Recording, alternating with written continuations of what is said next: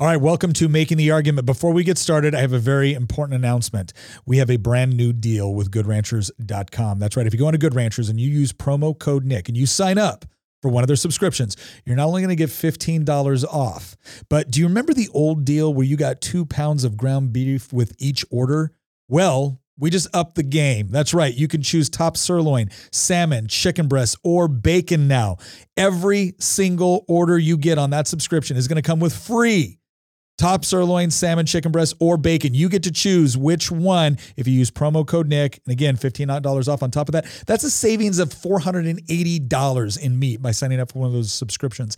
Not to mention the fact that if you are looking for a gift for someone that is impossible to shop for, you can go on to GoodRanchers.com and get one of their brand new gift boxes. Now, this is a limited time only offer. It's part of their overall Black Friday special. So go on to GoodRanchers.com to get more details. Sign up for promo code Nick in order to get that deal, and let's get on with the show. Thank you for joining us on this episode of Making the Argument. I am joined today with Christian, Lydia, and Nick, who is down in Richmond doing the people's work. We appreciate your patience. We understand that him not having video up is frustrating, but he is down there working hard for the people of Virginia, and we really appreciate him doing that. We've got some really interesting things to talk about today. During our team call this morning, Christian brought up a really interesting point about inflation, the Fed, and all of these tech companies firing tens of thousands of people. Something really interesting that I wasn't aware of that we are going to dive into today. So Lydia, I'm going to hand it over to you to start us off. Thanks so much, Hamilton. Really glad to be here with you guys.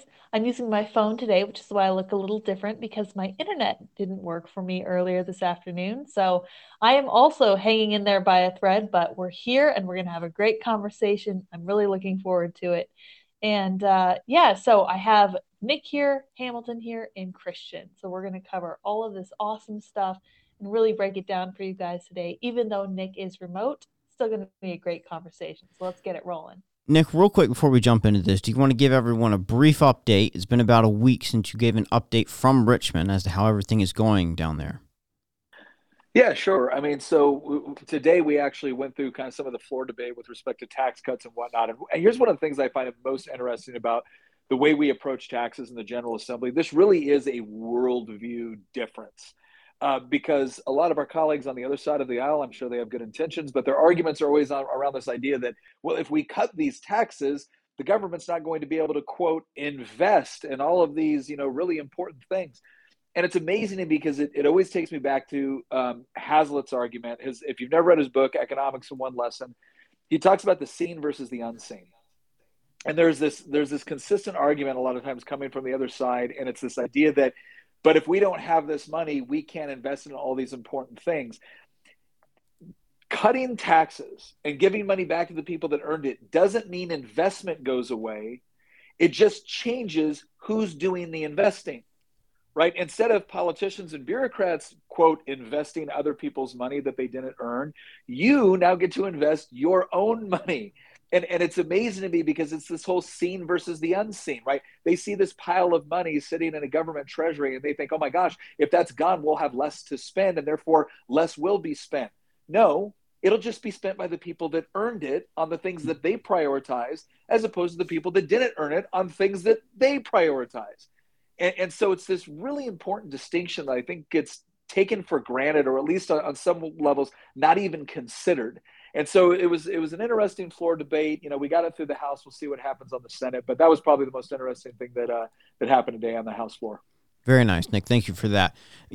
We did a lot of talking over the last couple of months, probably 6 months, about inflation, but we haven't in the past one or two because the topic has died down in the news cycle, but it's still critically important, and we're seeing the effects of it in grocery stores and all over the place.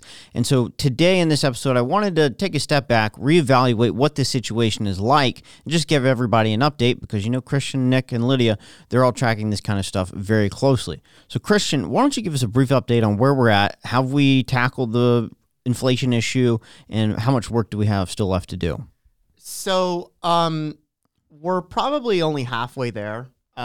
There's actually a tweet from Michael Burry.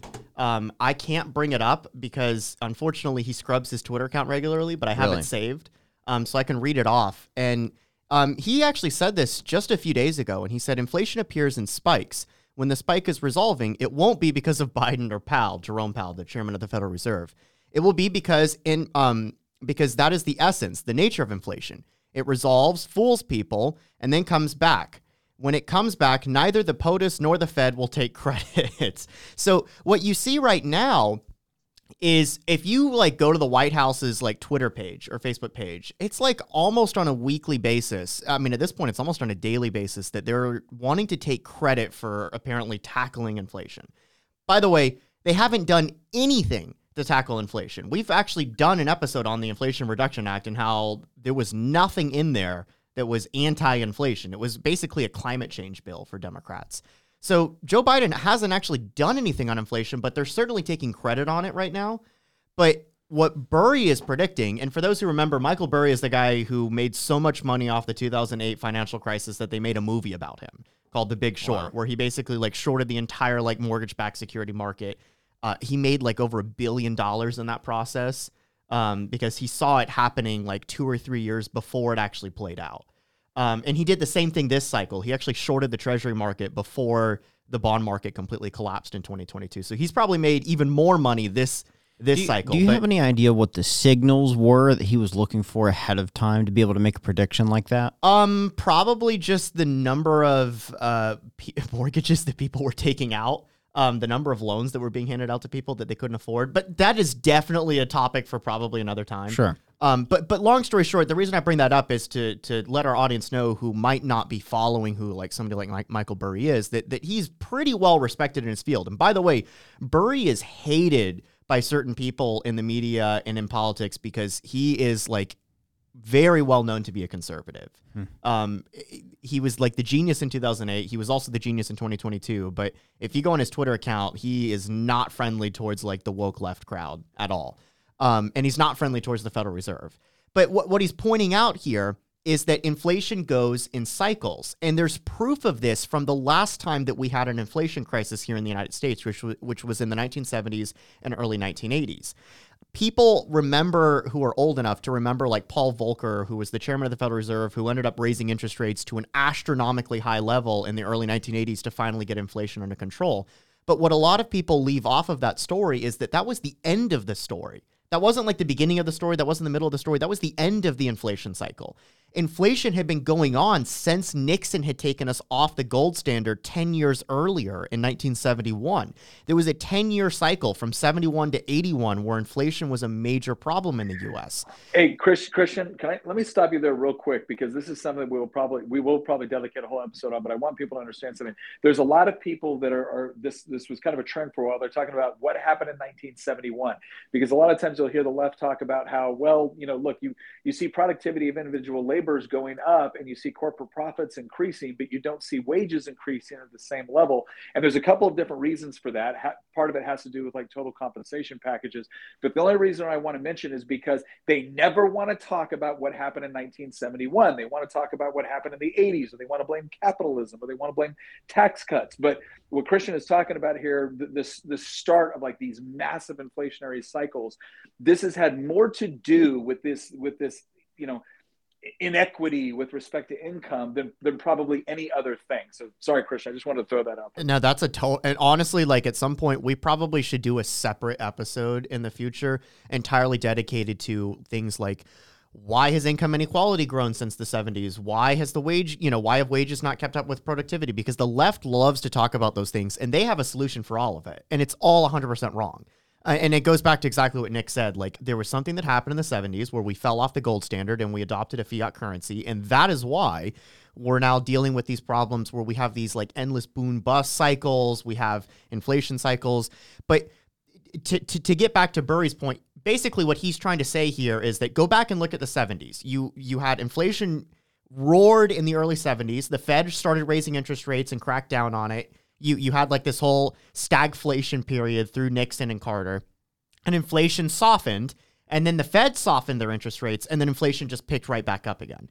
The exact same thing is probably going to be taking place here, because unless the Fed keeps at what they've been doing for the better part of a year. But right now, Joe Biden and Democrats are taking credit for inflation supposedly going away. But as Burry points out, they're probably not going to be taking credit when a year from now, unless something changes, inflation comes back, they'll be silent about it again.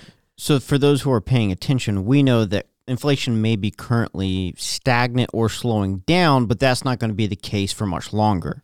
Well, it could be. It entirely depends on what sort of like strategy the Federal Reserve takes. But once the Federal Reserve gets the Fed funds rate north of 5%, it's probably going to be politically really inconvenient for them to keep hiking.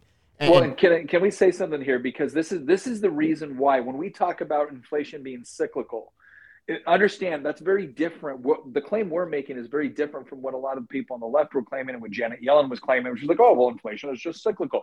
It doesn't have to be, right? Yeah. The reason why it is because the Fed ends up lowering interest rates to ridiculous levels that don't actually reflect what's going on in the market. And at the same time, a lot of times they end up printing money. And this is all because the government wants to spend without taxing or borrowing.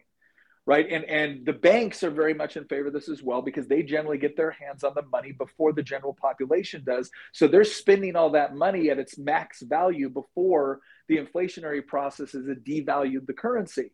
So you have politicians and banks that love inflationary monetary policy because they get the full value of spending that money, and then you get left with the rest of it. So it's important to understand when we talk about cyclical, we're not saying because it's like inevitable that we have to live in this sort of world. We're saying that the political incentives, because that's who controls our money. Keep in mind, when we actually had a gold standard, we had some sort of even international system that wasn't perfect. There was something outside the whims of politicians or the Federal Reserve that kept the ability to just print more currency or lower interest rates to nothing in check. There was something outside the system that kept the system in check. The moment we said, screw all that, right? We're just going to straight fiat currency. Then we find ourselves in a situation where politicians and the Federal Reserve have a lot more control over that process. And what Christian's explaining here is that, it'll get so bad that it becomes politically untenable to continue to do the same cheap, loose money scam that they're doing. So they raise interest rates. And then when it starts to get better, there's this attitude that, okay, it's better now. Let's go back to the good old days. And then they lower interest rates. And then the next thing you know, we have another inflationary cycle. So the cycle is created by the system that we have. And it's because politicians and central banks love that system, not because it's economically inevitable. Well, one question I want to ask you, I just want to make sure I've got this correct. The Federal Reserve is supposed to set interest rates based off of the savings in Americans' bank accounts. Is that correct? No, they're supposed to set the interest rate based on their dual mandate, which ironically enough, one mandate conflicts with the other. The Fed's two mandates are maximum employment and stable prices. Okay, look, there's one tweet. Go ahead, Nick. No. And here's what I'll say on that. What you just described is how interest rates should work. So if you told a bank, okay, hey, guess what, bank? No more going to Big Daddy Federal Reserve to get a bailout when you mismanage the funds that you have on hand. No more doing that. Here's what would instantly happen. Banks would all of a sudden keep a lot more in reserve. Right, they keep a lot more cash on hand because if everybody comes and asks for their money all at once, the bank's done, right? That's what we call run on the bank, etc. So they keep much higher reserves. But banks make money, at least fractional reserve banks, make money by loaning it out. So if all of a sudden they couldn't run to the feds every time they were in trouble, what they would end up doing is they would keep larger cash reserves. They would be a lot more careful about what they invested in. And the end result would be is that the more money that was being saved, the more that they could actually loan out. So they would lower the interest rates in order to encourage people to take out those loans, but they would be very careful about who got them. Now, the less money that was saved, that would mean the less cash that they actually had on hand. Then all of a sudden, they would raise interest rates, or interest rates would go up as a result. So it would be naturally occurring based off of savings. That's how it would work in a free market that isn't being constantly manipulated by the government. Does that make sense? Now, Christian, what has the Federal Reserve been doing now, though, to help stagnate the rate of inflation? They've been hiking interest rates repeatedly every single meeting. I mean, for the past year, the Fed has raised interest rates faster than at any point in American history since the Volcker era. What has that resulted in? Well, it certainly has resulted in inflation slowing down in certain areas, though. There's actually a tweet that I sent in response to Paul Krugman, who basically was taking the Biden route and saying inflation's completely over, and he's missing what Burry was bringing up. And I thought it was just so funny that we needed to include it in the podcast. And he goes on and says, one thing I've noticed in my correspondence is how many people think inflation is still running wild. The big deceleration in the second half of 2022 hasn't broken through to public consciousness. And then he goes on to say, there's several reasons for this, yada, yada. He basically blames the media, which is hilarious because the media usually is carrying water for the Democrats. They're not in the business of trying to make it look worse for Joe Biden than it actually is. But then he goes on and he provides his quote unquote proof that inflation is completely over. Whereas, again, what we're trying to argue and what Burry is arguing is that inflation has ebbed, but it's not over, and it won't be guaranteed to be over until the Fed completes the job. Krugman is out here. He's part of the crowd that thinks the Fed has raised interest rates way too much and they need to start cutting, which would lead to a disaster. But he goes on and he says, anyway, the truth is striking. Here's a 3-month supercore excluding food, energy, shelter, and used cars for him to prove that inflation is completely over. And for those who are listening rather than watching, he's showing this chart where in May and June, inflation goes up to basically almost 8%.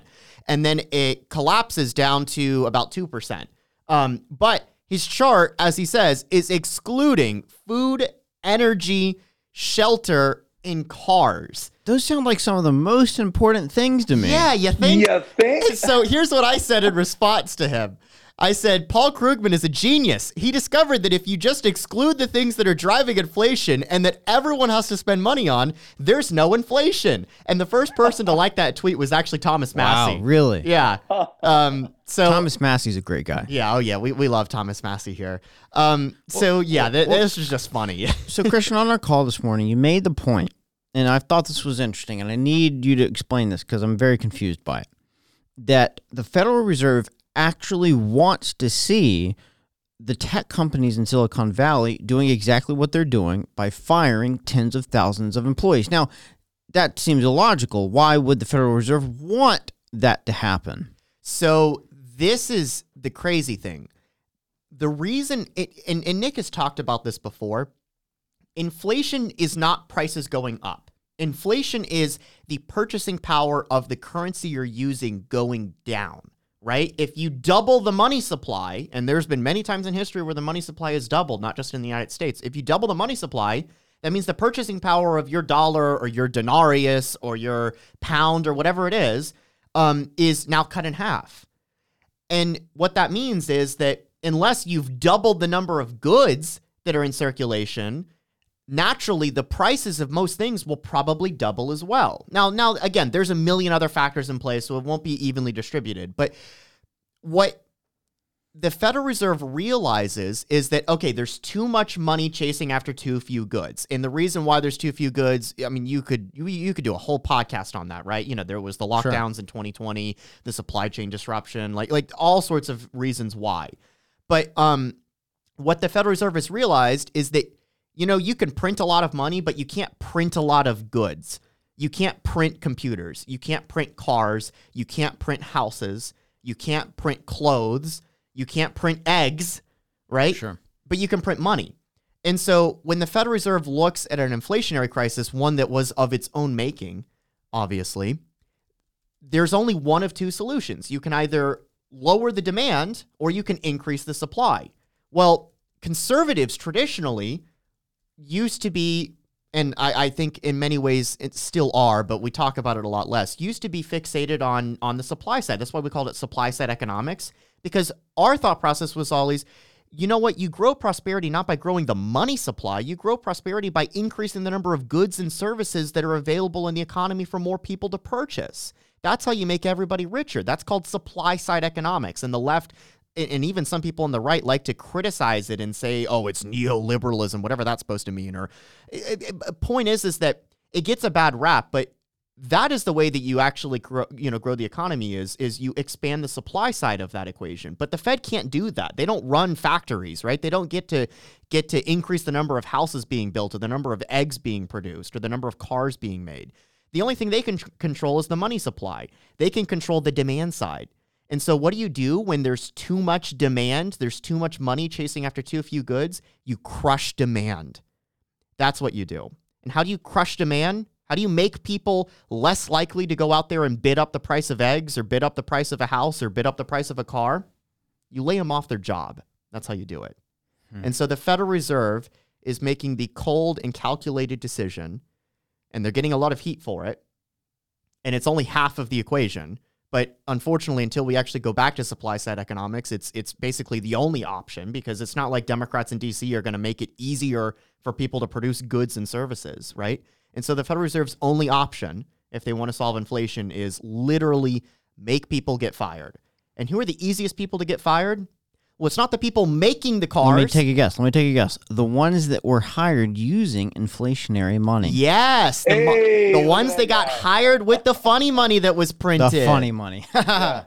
No, well, let me ask you this question real quick, because obviously, look, I don't want to make light of the fact of anyone losing their job, because that's horrible. And I've been there, right? Like, I know what it is to get that call and be like, hey, guess what? You don't have a job anymore because the company is closing down, right? That sucks. But when Elon Musk bought Twitter, what did he do? He went in there and he found efficiencies because they were getting catered lunches, and they literally had, hundreds and not thousands of people fulfilling, doing things where Elon Musk is going around going, what is it that you say you do here?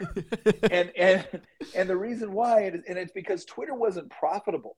So people always ask, like, how can this company that just got sold for billions of dollars not be profitable? Well, if you have low interest rates and loose money, and people are just like driving up investments, right? And they're just throwing money at these companies. Some of these companies, I would say in a very inefficient, and I would almost say irresponsible manner, are hiring all these people to do these various jobs, because the bottom line is there isn't a whole lot of cost, or there isn't a whole lot of consequences to be had, as long as interest rates are artificially low and money's just being thrown out there. Now, the end result now is that a lot of these companies that, and Hamilton, you nailed it. A lot of these companies that grew based off of inflation, not based off of productivity, are the ones that are bleeding jobs right now. I guarantee you, if you're in high demand fields that is absolutely necessary to economic growth, you're probably in some ways in a better position. And you're definitely in a better position than somebody that, oh yeah, I'm a content moderator at Twitter. What the hell is that? In a situation where, eggs are $8 a dozen. So that's the point right now, is that when we say that the Fed wants to see unemployment or jobs being lost, it's not just purely about this idea of crushing demand, as much as it is about understanding that there were jobs that existed that never would have existed outside of an inflationary economy. And to give you an idea of how many jobs are being laid off in mostly tech firms, so far in this month, which is not over, there's over 75,000 layoffs in the tech sector. Wow. Just the tech sector. Google alone, it was just a few days ago, literally like 2 or 3 days ago, that Google announced 12,000 employees at the company are being laid off. Microsoft, a few days before that, announced 10,000 layoffs at their company. And Amazon announced 18,000 layoffs a few days before that. So in the span of like a week, you had like 30,000 plus, almost 40,000 layoffs in like 1 week from 3 companies. Granted, 3 of the largest companies in the world, but still, I mean, that goes to the point that you brought up earlier, Hamilton. Well, what do you think why are these tech companies firing so many people? Is it to prepare for a recession? Is it because they have less capital? Why is this happening? Oh man, have you looked at the TikToks from some of these people that work there? I mean, go on Twitter. Honestly, this is something that Lydia might have seen. Like, if you go on Twitter and you looked at I'm a content moderator at Twitter, and I'm 23 years old, and I make $250,000 a year, and here's my day. I wake up and I go to my office, and I get a latte for free, and then they give me lunch for free, and then I go on a walk. Can I talk about, because I when I first got out of the military, I won't say which company, but when I first got out of the military, I got hired as a part of a different company. I got hired to do training materials for this software company that was doing stuff both for Wall Street and the military and Department of Defense. And they wanted us to come in and help design their training program. So you got to remember, right? Like I'm a sergeant first class in 1st Special Forces Group in Fort Lewis, Washington, and I have a certain view of the world. And I show up in Palo Alto on day one in order to go through this initial training. And as I walk into the doors, there are people going by on Segways, and they've got their puppies with them. And as they're walking in, they walk me into this room that looks like a small scale Trader Joe's, and everything's free. And then they ask me like, oh, do you have a particular drink that you like? And I'm like, well, I like bourbon. Oh, what kind of bourbon? We'll order some for you and we'll make sure we have it here. But like, you could literally like just boxes like Snickers and like anything you can think of. And then every meal, breakfast, lunch, and dinner catered. And I'm not talking about catered by Panera, right? This was good stuff. I mean, not that Panera is, but you know what I mean? And then it was, well, the masseuse comes on Thursdays and the dry cleaner is on Tuesdays. And oh, by the way, every time we went out to dinner or something like that, we weren't going to Applebee's. And so I'm looking at this going, holy crap, I really should have paid attention. And like, you know, in school, this is just incredible. And most of these guys were in their, you know, low to mid 20s. And so this was the sort of like Silicon Valley culture that was involved. And you can make any sort of argument you want that, okay, what they were doing was they were creating this sort of culture and environment where people would work longer hours and work on the weekends because, my gosh, why wouldn't you work in a place where they're serving you, you know, delicious meals and getting you whatever, you know, high-end scotch you wanted and stuff like that. But the problem is that that's all fine and good when you're getting all this money and there's all this investment. And again, it's because interest rates are so low and the government's just throwing money at things, there's a lot to go around. And you're kind of competing with other companies that are creating this sort of culture. The moment all of a sudden you move the curtain back and it's like, no, it's time to actually find efficiency and it's time to actually, you know, make a profit and justify your existence. Why are you at this company? What are you actually producing of value? And that's what they're wanting now, right? And like, I want production. I'm no longer interested in potential production. I'm no longer interested in this idea of you know, conceptual production. What are you doing right now that is actually generating a profit that justifies your existence? And the moment you can't prove that, or the moment you can't demonstrate that, one of two things has happened. The first thing that's happening is like, okay, the catered lunches are gone. Right? The extravagant stuff is gone. And then after that, you're gone. And so that's the sort of thing that was going on in some of these environments. And all of a sudden, when it came down to we're no longer in the kind of cool, hip startup world. We're in the, no, you need to produce a return for the investors that made all of these breakfasts and lunches and trips and all that possible. Because they had to do something. They had to create something to earn money in order to invest it in you to go do these things. And if you're telling them that, well, I don't know. I don't really know what value I bring to this company other than I'm a content moderator. Yeah, you're not going to have a job very long. And that's the reality that's been happening. Yeah, but don't you know that laying off 75% of Twitter is going to kill millions of people, Nick? Yeah. Well, and that's here's the question. Now, obviously, people have certain complaints about Twitter and whatnot, and you know, I don't like this content, or I'm seeing more of this, and I want more. But nobody is saying to themselves, "Gosh, Twitter is like 90% different than it was when Elon Musk bought it," even though he like fired all of these people, and it just demonstrates that was inefficiency within that system, and it's all fine and good for other people to come in and say, "Well, isn't that horrible for those people?" Yes and no. It's horrible in the sense that I might commiserate with the fact that I don't, you know, nobody wants to lose a job. But if your labor wasn't anywhere near as valuable as you were getting paid for, then that was actually a waste. And what really needs to happen is you need to find the place in the economy where your labor is actually worth what it is you're getting paid to produce. Because somebody else had to produce something in order to pay you that wage in the first place. True. That's a hard point to argue with, Nick. Speaking of content moderation, Lydia had sent us a tweet earlier today. She actually, for everyone watching and listening, she actually had to jump off internet issues, but she should be back with us on Thursday, no problem. But she sent this to the group, and I wanted to bring it up since we were talking about content moderators in terms of Twitter and Silicon Valley. But this tweet from POTUS, I want to read it off. Thanks to the Inflation Reduction Act, folks who purchase electric vehicles can receive a tax credit of up to $7,500 per vehicle, allowing millions of consumers to ditch the pump and easily switch to an EV. And what's funny is right under this, Twitter put a content claim on it, or a fact check. I'm not sure exactly what to call it, but it says the $7,500 tax credit existed prior to the Inflation Reduction Act. I just think it's so funny that POTUS, the White House, the people that run their social media would love to take credit for everything.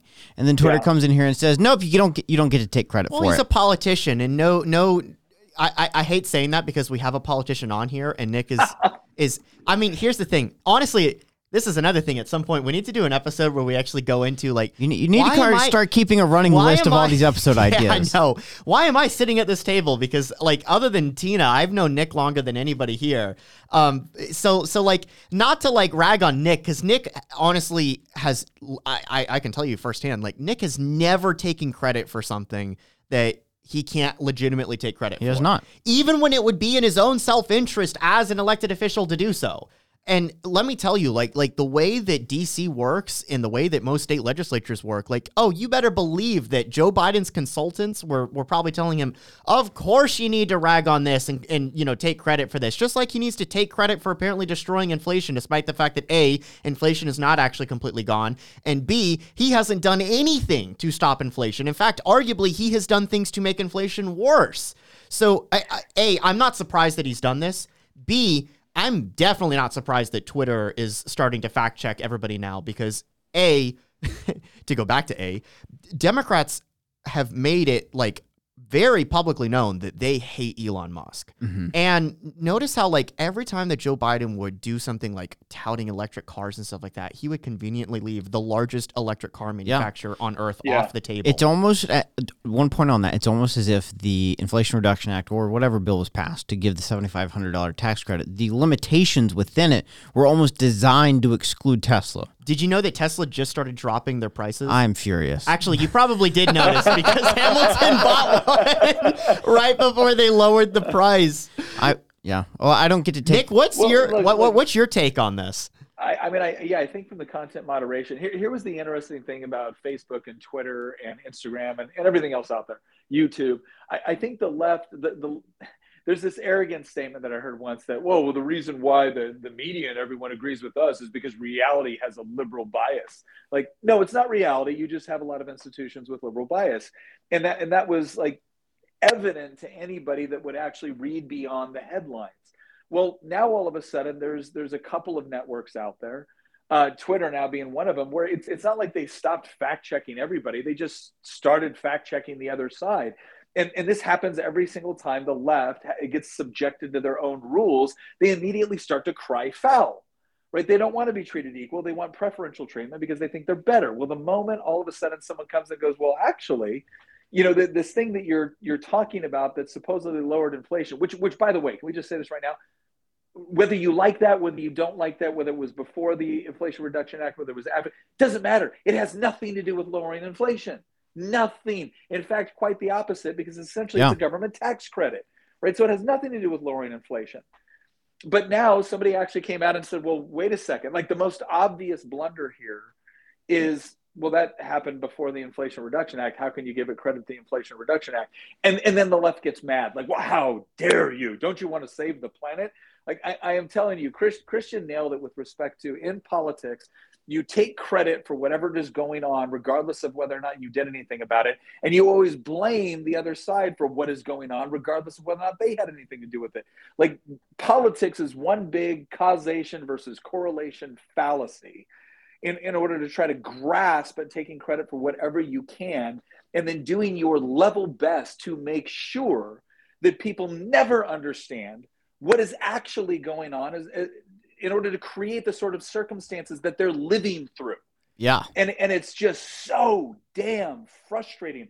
And I don't like it when the left does it, and I don't like it when the right does it. I mean, what all this, the reason why we talk about inflation so much right now, and the reason why we have trashed Republicans, is because that is one element where both sides have been guilty because politicians want to take credit for things, and they want to do it without being obvious about what's going on. It's a Republican that took us off the gold standard. It is, and this is the point, is when people talk about the uni party, or when they talk about the idea that it's not, you know, this or that, it's us against, it's them against us. The thing that we've always wanted this podcast to do was to make sure that regardless of what you feel about a particular situation, we're honest with you about what we believe, why we believe it, and we actually present logical and empirical evidence to justify our position. So that the bottom line is that if conservatives or people that say they're conservatives start doing the things that we've told you are responsible for the pain that you're feeling, you will know that they're doing it.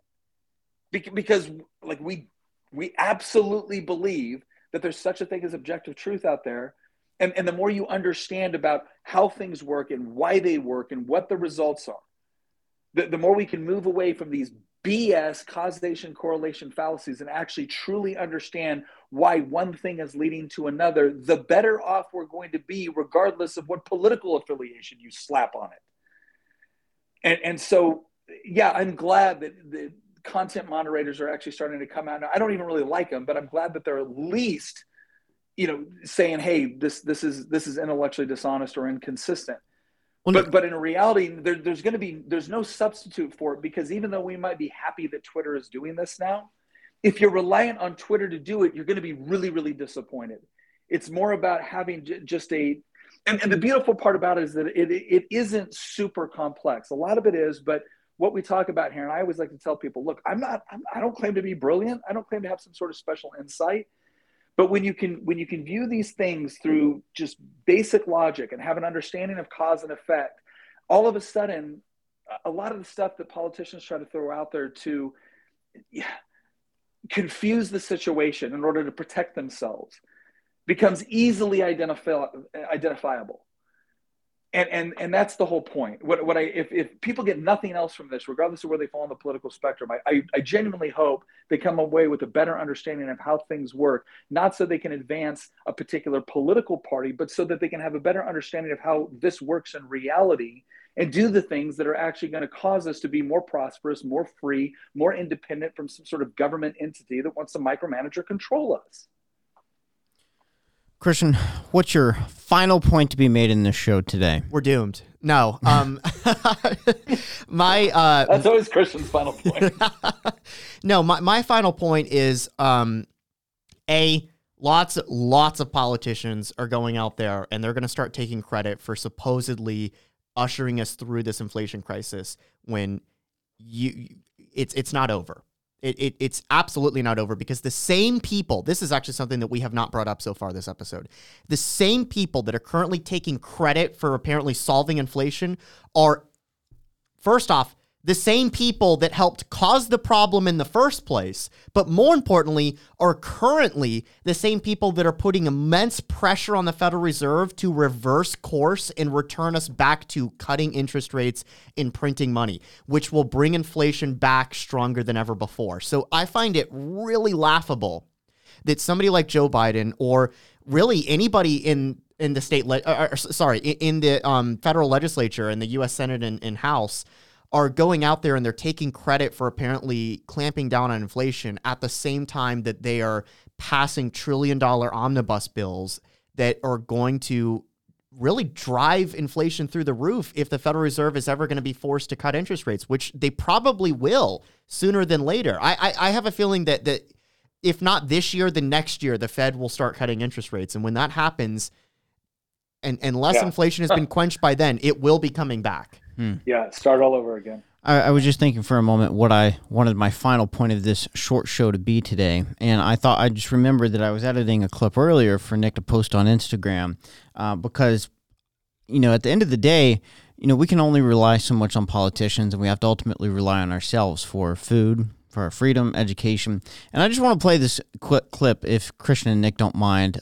Nick, I know you can't see the clip, but it was from your speech at the Food Freedom Night, but about an hour above Culpeper. And I just want to play it real quick. It's 45 seconds, and I want to get your reaction. At the end of the day, you're the only one that can decide whether or not you're going to be free. You can elect people that believe that you're free and believe that you deserve to remain so, and will fight for it in the legislature. But ultimately, if your freedom is completely dependent upon whether or not I convince a majority of my colleagues to protect that freedom, you aren't. Don't tell me what you're willing to fight for. Tell me what you're willing to sacrifice for. Because that tells me what you really love, what you really care about, and what you're really willing to risk something for. What are you willing to do? What are you willing to sacrifice? What are you willing to risk in order to live your life in accordance with your values? And quite frankly, I think it's been a while since Americans have been faced with that decision. But there's a lot of people a little bit further down the road all over the world that are finding out that if you're not willing to take a stand on the little things, you aren't going to have the resources, the capability, or the grit to do it when it's the big things.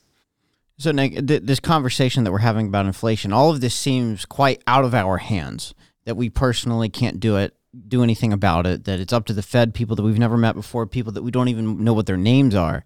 And I've just been thinking about this idea of the cultural rebellion for quite over the weekend, that, the rebellion is now homeschooling, it's homesteading, it's being resilient.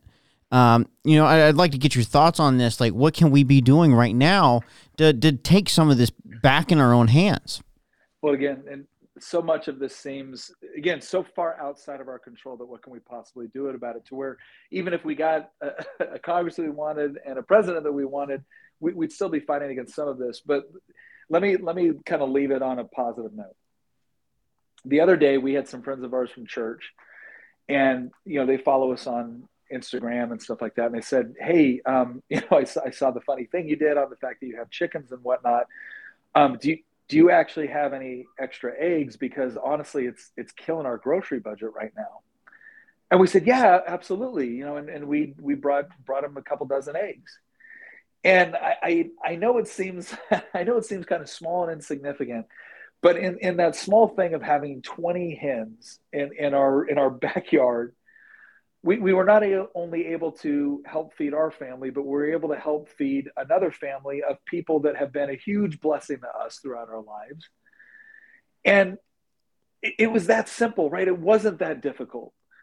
And so many people want to make it out like the challenges that we face are so insurmountable that there's nothing you can do about it. And I am telling you, it's little things, it's little decisions that you make. And you don't need hundreds of acres. You don't need any of this stuff, but it's little decisions that you can make, and you will be shocked at the impact that it has, not only for you with respect to the educational component, with respect to what it means for your grocery budget, and then moving to that next step where it's not only something you did for yourself and your family, it's now something you did for other people that are family and friends and people within your church community, where it's like these little small blessings where you were able to arrive and help them with something. That is not just what America was always meant to be.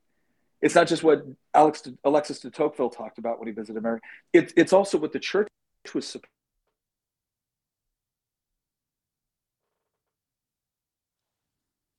of, you being able to push back against things that you don't like, and having to be involved in the grind and fighting in the trenches to do it.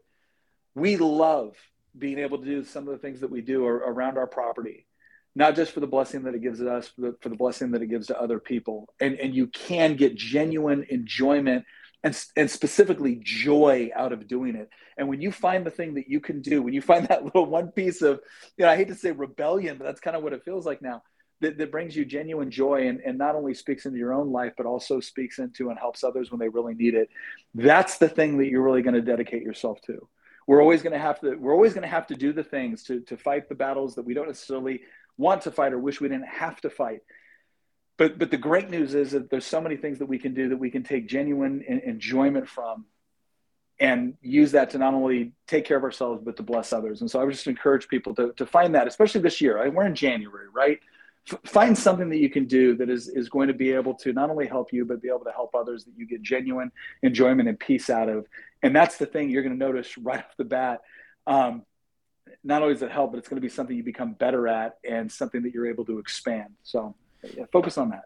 if you're wondering how you can also have a plethora of eggs at your own house, I would encourage you to look up Joel Salatin on YouTube. Maybe build one of his chicken tractors. You don't need a lot of land to do it, and I'm sure Nick would love to talk more about that. I know That's for meat chickens, Hamilton. Oh, that's for meat chickens, not egg chickens? Yeah. Egg chickens, you need the I thought I was making a good recommendation with that, but it was the thought that mattered, okay? It was the thought that mattered. Anyway, if you know more about chickens than I do and you would like to join our community chat and let everyone know about that, go to the link in the description of this episode. Join our Volley chat. We would love to see you there. You will need to download the Volley app, but I promise it is worth it. Nick just jumped in yesterday and asked everybody about whether or not we should live stream more of our episodes. And I put out some times. I said, we're thinking about doing this, maybe twice a week at 12 p.m. or 5 p.m. Some of the folks said that was too early and they'd prefer to see it later in the evening. So we definitely want to look at your thoughts about the show, what we could be doing better and how we could improve. And so we look forward to talking to you there. Looks like Nick just had to jump off because he has to go back and do more of the people's work, which I know he is excited to do. But thank you for joining us on this Tuesday's episode, and we look forward to seeing you on Thursday. If you have an idea for Thursday's episode, please let us know on Wednesday before we record in the Volley chat. Thanks so much. Once again, thank you very much for listening. If you want to support the show, again, one of the best ways you can do it is by heading over to goodranchers.com with promo code Nick. You're going to get $15 off. You sign up for one of those subscriptions and you're going to get up to $480 of free meat with that subscription. You get to pick top sirloin, salmon, chicken breast, bacon. It is all up to you. Plus, if you're looking for gifts to get for the people that are impossible to shop for, goodranchers.com also has gift boxes. You need to act quick. This is part of their overall Black Friday special. So head on over to goodranchers.com, use promo code Nick, and once again, thank you for listening.